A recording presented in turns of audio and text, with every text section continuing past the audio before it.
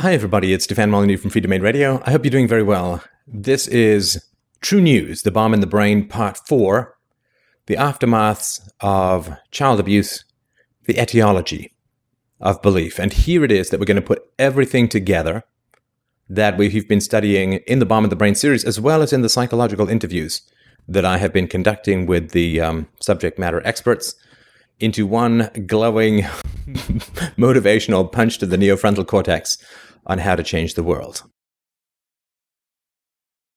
If you've spent any time trying to convince people, as Socrates and philosophers onwards, and libertarians and objectivists and anarchists have onwards, trying to convince people about being better, being more rational, looking at the reason and evidence more objectively, you'll realize that it is a little bit like putting your forehead up into a cheese grater and repeatedly nodding your head, or rather shaking it, because people don't respond very well to reason and evidence.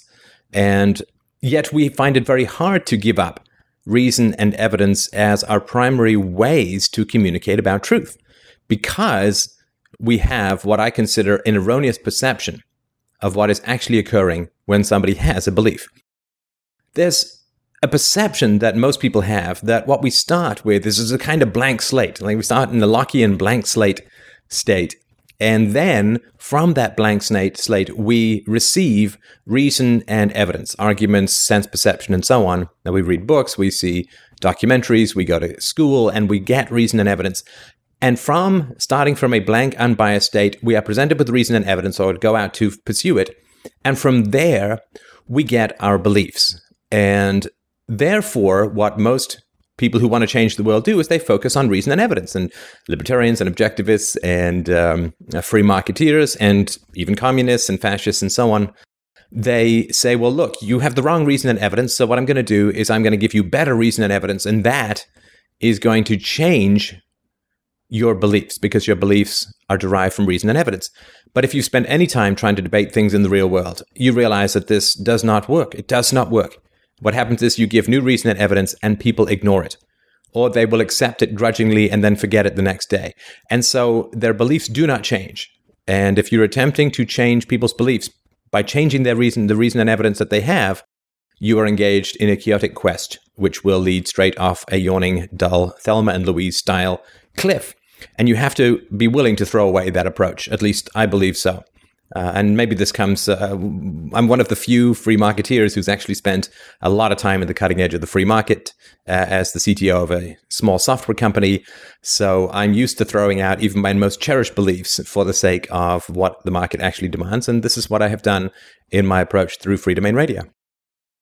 So I'm often asked, well, why do I deal with early childhood? Why do I deal with family history? Why do I deal with self-knowledge? And why do I suggest therapy? Well, because I like facts, and I am an empiricist, and I like to do things that work. And when I find that I'm doing things that don't work, i.e. arguing from reason and evidence and not having it work, I like to change my tack so that I can do things that work. Call me a crazy empirical rationalist, but that's my approach. So let's look at the facts of belief, the biological facts of belief. You have to know this stuff if you want to change the world. In the same way that if you want to help people lose weight, you have to study some nutrition, at least. You have to study how the brain processes beliefs if you want to change beliefs. So the first thing to understand about the brain is that the evolutionary primacy of the brain's fear circuitry make it much more powerful than the reasoning circuits. When people become anxious or afraid, and particularly when they don't know why they're feeling that way, or if they don't even know that they're feeling that way, the neofrontal cortex, the reasoning centers of the brain, shut down.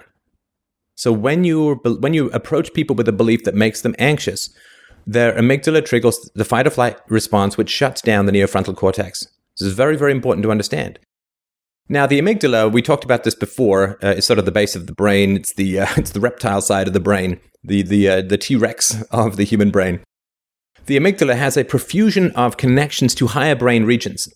But these are neurons that carry one-way traffic from the amygdala to the neocortex.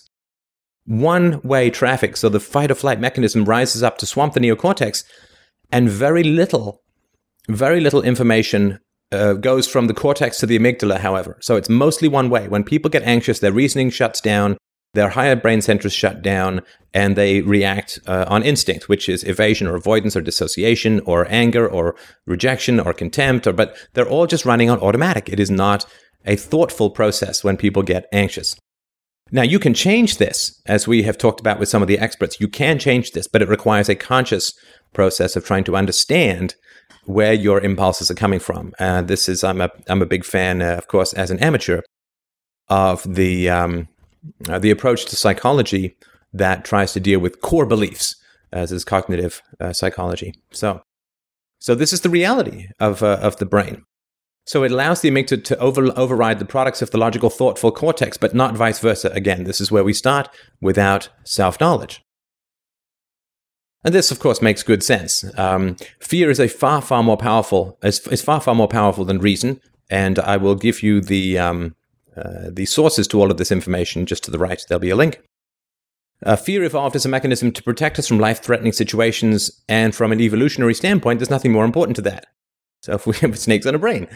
So fear is not only more powerful than rationality, it's also absurdly easy to evoke for reasons that lie deep into our evolutionary past. It makes sense, right? You would rather jump away from a stick that turns out not to be a snake than not jump away from a stick which turns out to be a snake. So fear overrides reason, and that is entirely beneficial to us throughout our evolution. So the brain is wired to flinch first and perhaps ask questions later. You may, after you jump away, look to see if the stick is a snake, or maybe not. Lots of experiments have been run, and I will cite just a few here, but if you look into my references, there are many, many more. So classic experiments. Scientists compared people's responses to offer of flight insurance that would cover death by any cause or death by terrorism. Of course, logically, death by terrorism is subsumed under the umbrella category death by any cause. But the specificity of the word terrorism combined with the stark images that the word evokes triggers the amygdala's fear response in a way that by any cause does not. People are willing to spend more for terrorism insurance than death by any cause insurance. It's not rational. But when you are afraid, when you are anxious, when you are frightened, the fear response shuts down your reasoning centers and you act in a very primal way. And philosophy does this to people all the time. It is like a tsunami on these small trembling fishing village of prior bigoted cultural preconceptions. Death and ideology. So another experiment, volunteers who identified themselves as political conservatives were given reminders of mortality. After that prompt, they rated gay marriage, abortion, and sexual immorality as greater threats to the nation than they had before the reminders. This is called priming. You unconsciously give people sequences of words that provoke a particular response later on. So the researcher says, quote, when you remind people of their mortality, they defend their worldview more strongly and reject those who challenge it. Biology and ideology. New research suggests that such different reactions and perhaps all political beliefs might have a basis in biology. And biology does not, in this case, mean genetics, although there is some component, but it means that it's deep in the brain. It's a biological response. So these two fellows quizzed people on their political views on topics ranging from the war in Iraq to capital punishment and premarital sex. All the participants had strongly held beliefs that identified them as socially liberal or socially conservatives. Well, what happened? So a couple of months after the survey, the researchers showed the subjects random pictures while measuring how imperceptible changes in their perspiration affected skin conductivity, which is a marker of the fight or flight mechanism. When an image of a bloodied face or maggot-filled wound appeared, conservatives sweated more than liberals, even after accounting for differences that might be due to sex, income, age, or education. The same trend held for blinking in response to a loud, random noise. Conservatives blinked harder than liberals, an innate response to a threat. So conservatives are hardwired to respond to threats more strongly. So some genetic differences do underlie our political leaning. So if you have a genetic difference, say, for instance, that certain mutations affect how a region of the brain called the amygdala, which we've talked about, reacts to fearful images. If you have an amygdala that reacts more strongly to fear, then you are more likely to be a conservative. I know it sounds weird, but these are the facts which we have to work with. And whenever we get lost, we take out the compass of empiricism and science and we look for the facts. What about will. See, I'm sort of making the case that a lot goes on in our brains that we're not conscious of. And a lot goes on in the brains of those we talk to about truth and reason and evidence that they're not conscious of. So do we really will as much as we think we do? Well, when linked to electrodes, subjects were asked of this experiment to move their fingers, quote, at will. And researchers found they were able to identify 3 distinct blips in the electrical impulses of the brain throughout the course of action. The first was the readiness potential, i.e., I'm about to move my finger. Sometime after the readiness potential came the experience of willing the finger. And then there was a third distinct movement, which was actually moving the finger. The researchers discovered that the subject's readiness potential occurred distinctly before the subjects themselves perceived consciously wanting to move the finger. The experience of the conscious will, it appears, arises at some point after the brain has already begun the action. Right? So they're asked to move their fingers randomly, but the brain starts to move the fingers before they make the decision to move the fingers. The will is an effect of an unconscious impulse. In other words, the will, in this instance, is somewhat of an illusion. This is very important. Sorry, you know that. So free? Let's look at another one. Another study, researchers put a series of subjects into a transcranial magnetic stimulation device, which has been found to cause, through a directed magnetic impulse, the involuntary movement of different parts of the human body. Without explaining the operation of the device to the subjects, the experimenters asked them to move either their right or their left finger, whichever they chose, whenever they heard a click. The click was actually the sound of the device turning on and forcing the movement of a particular digit, left or right hand. Although the magnetic impulses led the subjects to move the finger they moved, the subjects nevertheless perceived that they were choosing which finger to move and then moving it, right? So the machine was sending an electrical impulse to make the fingers move, but the subject said, no, I chose to move it. Again, here the will is an illusion. Quote, when asked whether they had voluntarily chosen which fingers to move, participants showed no inkling that something other than their will was creating their choice. So will, and we'll get to free will in a sec, is an illusion in many cases. So the researcher says the experience of will is the way our minds portray their operations to us, not their actual operation. This is going to be crucial when we look at the development of belief in a minute or two. So here's another example. Subjects viewed a computer screen that flashed strings of letters and were asked to judge whether they saw words in what flashed. The screen would go entirely blank each trial, either after the subject pressed the response button or automatically after a very short time, if the subject failed to respond. The intervals were so quick it was difficult for the subjects to tell whether their response triggered the blank screen or whether it had automatically gone blank. One group of subjects, however, was subliminally primed with a flash of the word I or me. Subjects reported not recognizing it just prior to the flash of letters that they could consciously see and were to evaluate. So this is priming. This is giving you the words which you're not conscious of. They go into the unconscious. You're not conscious of them, I or me. The researchers found that subjects primed with the terms I or me were more likely to conclude that they had caused the screen to go blank than were the subjects who had not been so primed. The subjects, it seemed, quote, were influenced by the unconscious priming of self to attribute an ambiguous action to their own. The inscrutable unconscious. Our experience of will, then, is not only an internal illusion, in many cases, it is an internal illusion that is susceptible to external situational manipulation. Quote, this is from a researcher, the unique human convenience of conscious thoughts that preview our actions gives us the privilege of feeling we willfully cause what we do. In fact, however, unconscious and inscrutable mechanisms create both conscious thought about action and the action. Unconscious and inscrutable mechanisms create both conscious thought about action and the action, and also produce the sense of will we experience by perceiving the thought as the cause of the action. So while our thoughts may have deep, important, and unconscious causal connections to our actions, the experience of conscious will arises from a process that interprets these connections, not from the connections themselves. We feel the impulse, we act, and then we have a story or a belief about what caused our action. Let me say this again, because we'll be coming back to this and pounding it hard when it comes to political ideology. We feel an impulse, we act, and then we create a story about why we did what we did.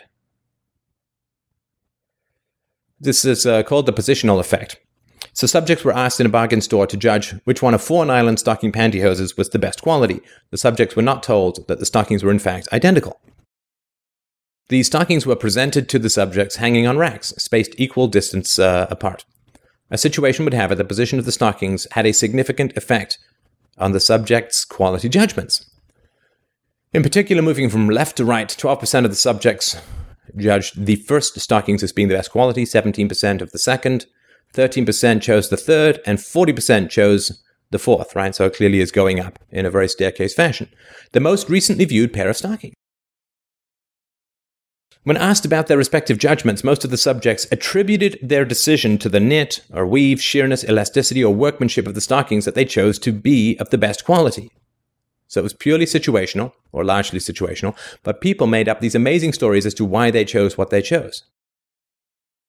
Subjects provided a total of 80 different reasons for their choice. Not one, however, mentioned the position of the stockings or the relative recency with which the pairs were viewed. Nobody got that it was the last stocking that people viewed as the highest quality. None, that is, saw the situation. In fact, when asked whether the position of the stockings could have influenced their judgments, only one subject admitted that the position could have been influential. The researchers concluded that what matters is not why the position effect occurs, but that it occurs, and that subjects do not report it or recognize it even when it is pointed out to them. This is why Socrates started with know thyself. Know yourself.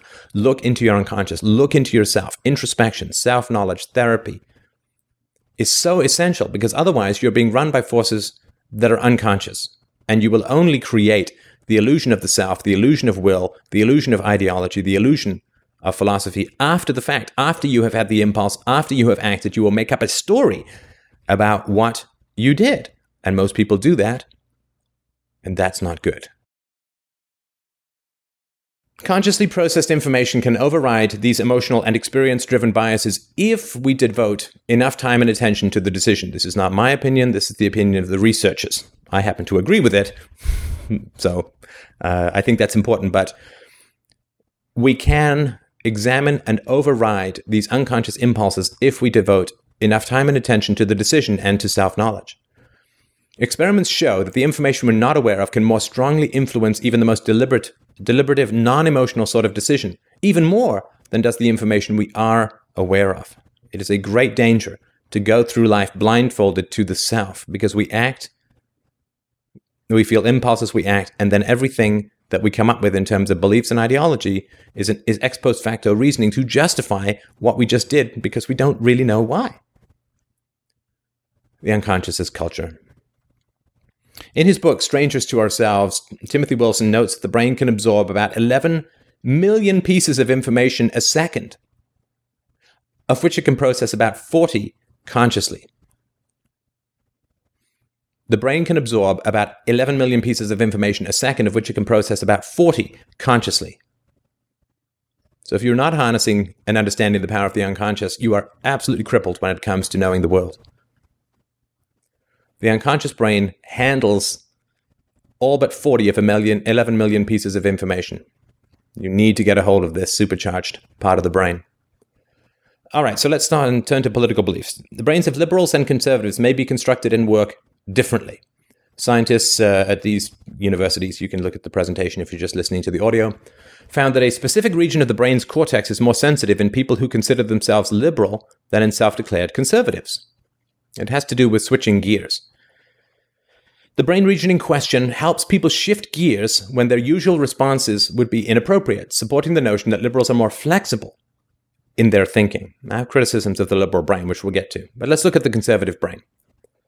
So a review of the research published in 2003 found that conservatives tend to be more rigid and closed-minded, less tolerant of ambiguity, and less open to new experiences. Some of the traits associated with conservatives in that review were decidedly unflattering, including fear, aggression, and tolerance of inequality. So, what was an experiment that was run? So, participants in this experiment were college students whose politics ranged from very liberal to very conservative. Scientists instructed them to tap a keyboard when an M appeared on a computer monitor and to refrain from tapping when they saw a W. M appeared 4 times more frequently than W, conditioning participants to press a key in a knee-jerk fashion whenever they saw a letter.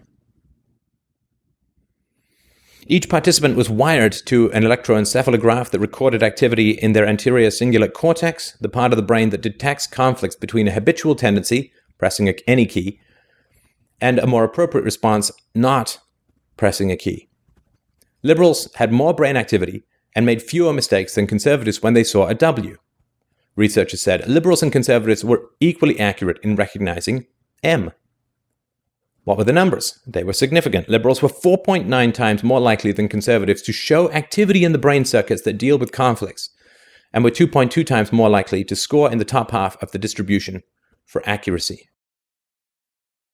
Here are some brain scans of Democrat, Republican, and independent brains. You can see that what's being lit up is very, very different. You're dealing with a different animal when you're dealing with political ideology.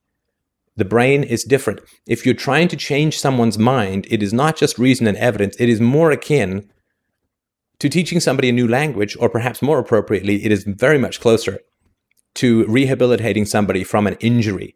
The ideological brain is an injured brain. It is a damaged brain, and it is rehabilitation to make it better. It is not just an argument with reason and evidence. Overall, liberals showed higher tolerance for ambiguity and complexity on psychological tests, and that conservatives tended towards needing greater structure and order. Now, I have some criticisms here, which I'll just drop in very briefly. Structure and order are not bad things. Science and philosophy and math and engineering all rely on structure and order.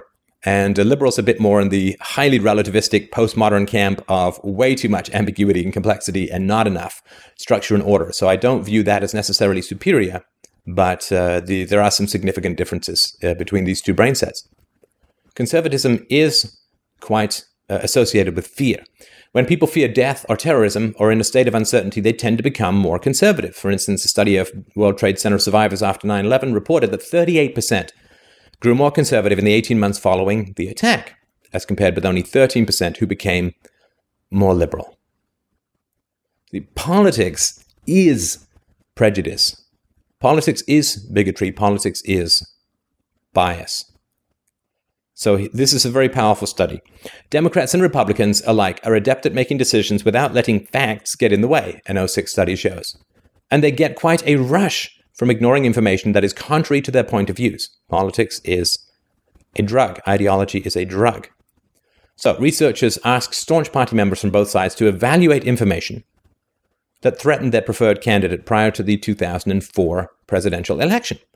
The subjects' brains were monitored while they pondered. Still bias. The researcher says, quote, "We did not see any increased activation of the parts of the brain normally engaged during reasoning," said the director of clinical psychology. Quote, "What we saw instead was a network of emotion circuits lighting up, including circuits hypothesized to be involved in regulating emotion and circuits known to be involved in resolving conflicts." So people are presented with information contrary to their biases, and their reasoning centers do not activate. The test subjects on both sides of the political aisle reached totally biased conclusions by ignoring information that could not rationally be discounted, these researchers found.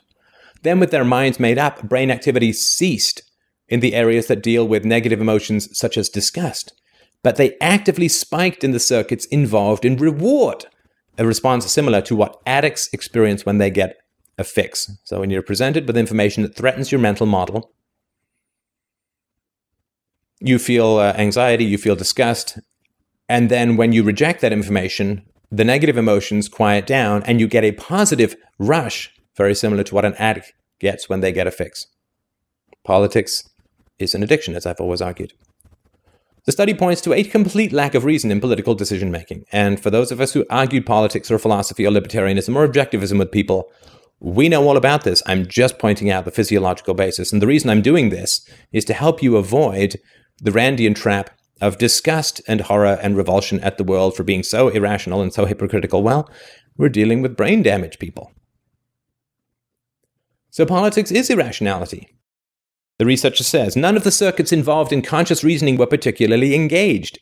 Essentially, it appears as if partisans twirl the cognitive kaleidoscope until they get the conclusions they want. And then they get massively reinforced for it with the elimination of negative emotional states and activation of positive ones. Notably absent were any increases in the activation of the dorsolateral prefrontal cortex, the part of the brain most associated with reasoning. It is all emotional self-management, anxiety reduction, and the pursuit of the hit of confirmation bias. So, the thesis.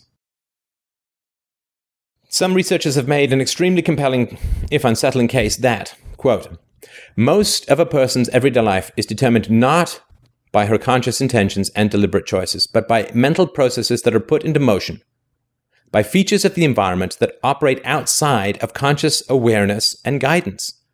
A thesis they acknowledge is difficult for people to accept. The unconscious bias and bigotry and prejudice and scar tissue and early traumas run people's lives. And when you present them with contradictory information, their amygdala spikes, their neofrontal cortex, their reasoning center is shut down, and all they do is manage the anxiety by rejecting the information. Isn't this a perfect description of what you have faced every single day you have debated with people your life over? It's good to know that there's science behind it, isn't it?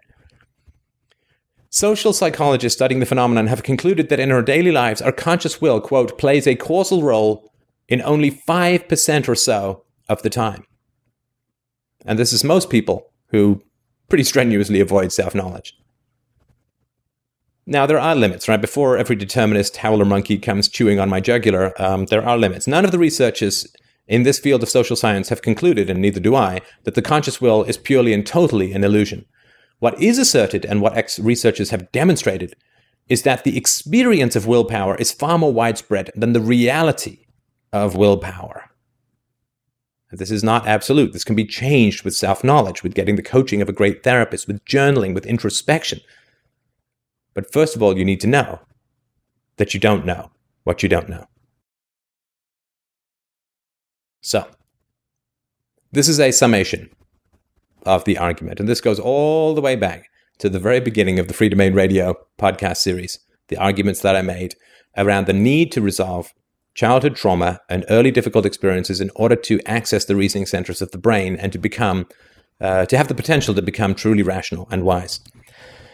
Look, anything which increases amygdala activity automatically tends to swamp the reasoning centers of the brain. That is science. That is fact. And we know, based on the Bomb in the Brain earlier series, that childhood trauma increases amygdala activity significantly. Significantly. The degree to which people cannot reason or reject reason and evidence because of anxiety and emotional self-management is the degree to which they have been traumatized. I don't just say most people are traumatized because I like the sound of the sentence. This is the evidence that is presented, and the evidence that is presented is what you see whenever you debate with people and they just get angry or upset or dissociate or reject reason and evidence or believe for a moment and then flash back. This is all evidence of trauma, because this is what the science tells us. Human beings at present are in a state of pre-philosophy. It's very, very important. What is occurring for most people whenever they pretend to debate about something is that deep brain impulses drive emotionality, anxiety, fear, anger, fight or flight, which then create actions, which then drive these ex post facto justifications. Right? So you say something like taxation is theft, and people get angry at you, and then they assume that you're wrong because they're angry. Right? You say something which is against their worldview, their amygdala fight or flight kicks up, their negative emotional centers in their brains light up, neofrontal cortex shuts down, and the information is rejected in order to calm the brainstorm that is occurring from the brain stem. It is not a rational process, which is why more reason and evidence does not change people's minds. Ideology is not just like a drug, it is a drug. People's beliefs or their ideology is a form of self-management or of magical thinking, religious in essence, that is designed to justify their pre-existing internal states. People are drawn to be pro-military because they are afraid of the world. Why are they afraid of the world? Because of their early childhood experiences. This is the reality of the world that we're dealing in. We're trying to play basketball with people in wheelchairs. We need to rehabilitate them into being able to stand up, or they rather need to do it themselves with the help of a trained therapist. The greatest factor, we've also seen from the experts, the greatest factor influencing internal states is early childhood experiences. And I'm talking not about genetics, but that which is under the control of humanity. Thus, and we put all of this together, this is why I have always focused on early childhood experiences and the alleviation of early trauma if it has been experienced, and also focusing on self-knowledge. This is the key that Socrates held up in 2,500 years ago, which is you have to know yourself first. The unexamined life is not worth living, because if you don't examine your life and yourself, you're not really alive. You're just bumping around like a bumper car or a pinball off various emotional states being provoked by external stimuli. There is no way to improve rationality without improving people's childhoods. There is no way to do it. Reason and evidence will not work, because reason and evidence is not the source of people's ideology. What is the actual sequence that science reveals? Well, let's go left to right. The actual sequence that occurs within people's minds is there is some form of trauma. Trauma doesn't have to be parental. It can be based on religious terrorizing. It can be based on the frustrations of really bad public schools or even really bad private schools. It can be any number of things. But trauma occurs. Trauma leads to dysfunction within the brain, to brain damage, as we have seen from a variety of conversations with the subject matter experts. The brain damage produces an ideology, which is designed to shield the person from the knowledge of the trauma and of the brain damage. I am not dysfunctional, say people. I am not broken, say people. The world is dysfunctional. The world is broken. Once you have an ideology which arises out of a dysfunctional brain environment which results from early trauma, once you have an ideology, you then go in a little circular revolving door called reason and evidence, where you go and seek out that which confirms your bias and you reject information that is contrary to it. Because reason and evidence is an effect of trauma, brain damage, and the resulting justifications after the fact to explain the behaviors that come out of trauma and brain damage, reason and evidence is the wagging tail on the dog, and attempting to change people's minds by appealing to reason and evidence is really attempting to wag the dog. It is managing an effect, not a cause. And we know that because A, it doesn't work, because people will just reject anything that occurs. And this is why the only way for the world to become more rational, more humane, more empathetic, more peaceful, more caring, more loving, and happier is to, as an adult, examine yourself, examine your own impulses and your own thoughts. Always suggest therapy. You cannot achieve excellence without coaching. You cannot achieve excellence in virtue and self-knowledge without a competent coach, in my opinion. If you can't do it, try to do it. If you can't do it, at least start on your own, so that when you do go to a therapist, you will save some money, because you'll be further up the learning curve. But this is the reality. This is the reality of what happens in people's brains. This is why reason and evidence don't work. And this is why we need to improve our relationship with ourselves, uncover and resolve early traumas, become better parents to our children, and then, and only then, do we get a free, happy, peaceful, and prosperous world. And there's no other way. Thank you so much for watching this series. I appreciate your patience. The references are here, fdrurl.com/TN_abuse4. This is Stefan Molyneux from Free Domain Radio. I hope that you have a wonderful, wonderful life. Thank you so much for watching.